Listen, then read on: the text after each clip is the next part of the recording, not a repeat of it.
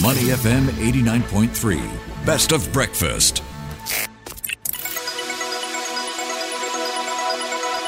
The U.S. Market Update with Money FM 89.3. Welcome to the US Markets Wrap. I'm Sean Cheong, and we are seeing some red on Wall Street overnight. The S&P 500 declined by about 0.8%, closing at 4,347 points. And that has ended an 8-day winning streak as a sharp jump in yields have rattled investors. Meanwhile, the Nasdaq Composite was down about 0.9% to settle at 13,521 points, and the Dow Jones Industrial Average also down by about 0.65% to close at 33,891 points. So overnight, stocks had hit their session lows after Federal Chair Jerome Powell indicated more work may be needed to bring down inflation, although the recent slowdown in pace has been an encouraging sign for policymakers. So for more insights, we'll be joined today by Yusuf Gurani, the Director of Investments and Operations at IHT Wealth Management. Good morning, Yusuf. Good morning. How are you doing? I'm doing good. Okay, so first off, the U.S. Treasury yields ticked higher after Fed Chair Jerome Powell turned a little bit more hawkish in his latest comments on interest rate policy and the economy. Is the Fed done with rate hikes, and what does it mean for investors in the coming days? We think the Fed is probably done, but obviously everything's going to be data dependent. But candidly, one more 25 basis point rate hike won't change the outlook very much, right? If they do have to hike again. So, but nonetheless, we think that they're done. What I think is way more important is that Mr. Powell has to talk tough. That's his job right now. He has to be hawkish, even if they're not going to raise rates, because if people start preempting a move downwards, that makes the rate hikes less effective. So he has to stay hawkish, even if they're going to stay level. That's his job right now. In that case, what would a normal curve look like if the Fed is going to move Fed funds down to 3 in 2 years, but, and do they want to keep it there? Yeah. If they do want to move, obviously over time they want to move Fed funds back down, right? If inflation comes down, they want to move Fed funds back down. But they've committed to higher for longer. And I think what the markets are trying to grapple with right now is what does a normalized yield curve look like with Fed funds at 3? Where does that put the 30-year? Where does that put the 10-year? In a normal curve situation, that means that those, a 30-year around 5%, that seems pretty realistic. A 10-year, somewhere between 4 and 5, that seems pretty realistic.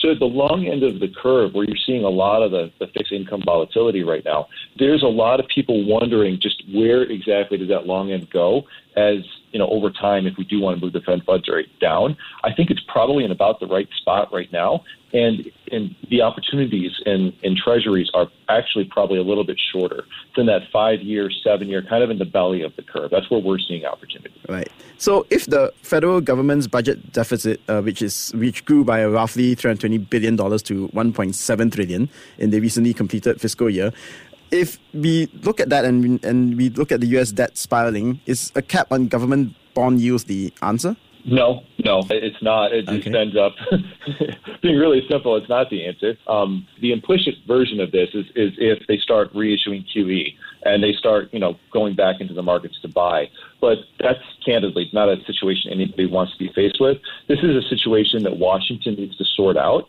And there are definitely some odd vigilantes in the market now making a lot of noise about it. And with rates up higher, it's going to very quickly become an issue that the politicians have to grapple with. There's just not going to be any choice. We've already seen interest now hitting at more than $1 trillion in terms of an annualized rate. And as that number continues to rise, political pressure is going to grow for people to start to rein in some of their spending. It's just unavoidable. And let's also take a look at some of the names that have been moving quite a bit this week, specifically Disney.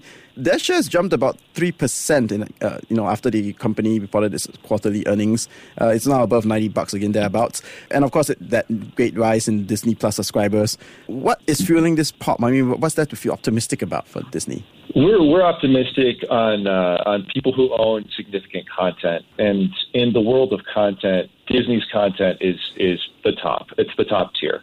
Their intellectual property is incredible. And so for us, when we want to evaluate a company like that, we're looking out at them over the long term and saying, what's the value of what you own, and then how can you monetize it? The steps to monetize it, the steps to deliver it, to provide streaming, to provide access globally to all of their content, there's going to be hiccups along the way as they try to scale and broaden that program. And whether it's 1 million people in new subscribers or 3 million in new subscribers, we're not super hung up on the quarter-to-quarter move. We're more interested in what's the value of their intellectual property? Can it be replicated? Can somebody else usurp that position? And if not, where can they go in 5 years, in 7 years? What does that company's long-term trajectory looks like? And so from that perspective, we think anybody trying to take down Disney's position is going to be really, really difficult. They're too good. You feel optimistic as well if you don't watch the Marvels.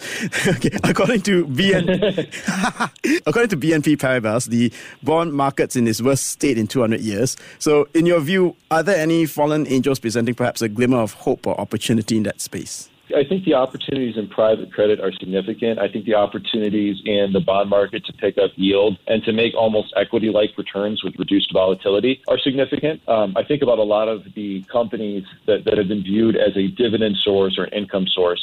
And I think about, would I rather own that company's equity and potentially, I own it for the income from the dividend, or would I rather own that company's bond? And I think there are a lot of companies in the S&P 500. A lot of people talk about the telecoms, for example.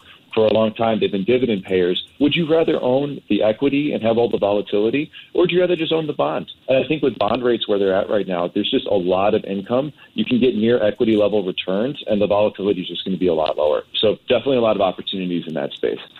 Yeah, and so just looking ahead, we are about midway through November.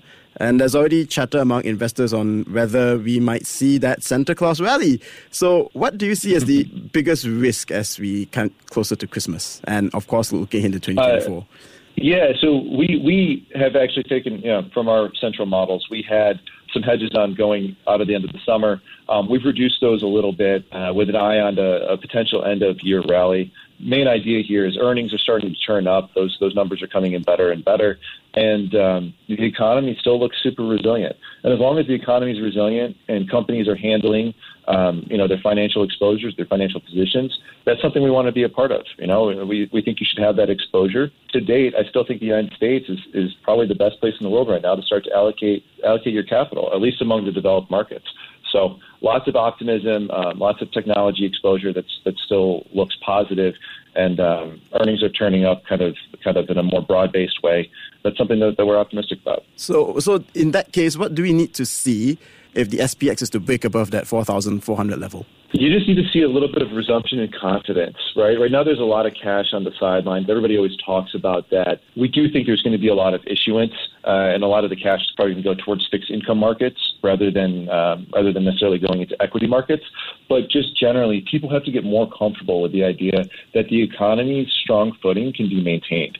And up until now, employment has been awesome, especially prime age employment. People between the ages of 25 and 55, labor force participation is incredible. And when you have high labor force participation, you still have job openings. You have people earning money, people spending money.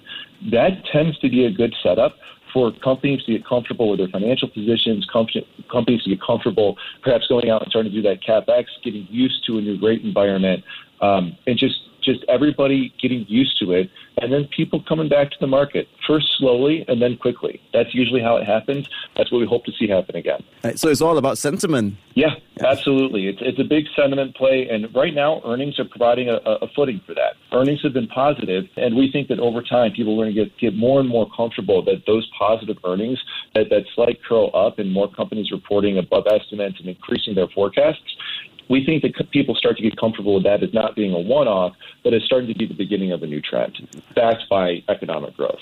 Thank you very much. That's very insightful, Yusuf. We've been speaking to Yusuf Ghorani, the Director of Investments and Operations in IHT Wealth Management, and you have a good day ahead, sir. Thank you so much. Have a wonderful day. And I'm Sean Cheong, and this is Money FM 89.3. Before acting on the information on Money FM, please consider if it's suitable for your own investment objectives, financial situation, and risk tolerance. To listen to more great interviews, download our podcasts at audio.sg or download the audio app. That's AWEDIO, audio at the App Store and Google Play.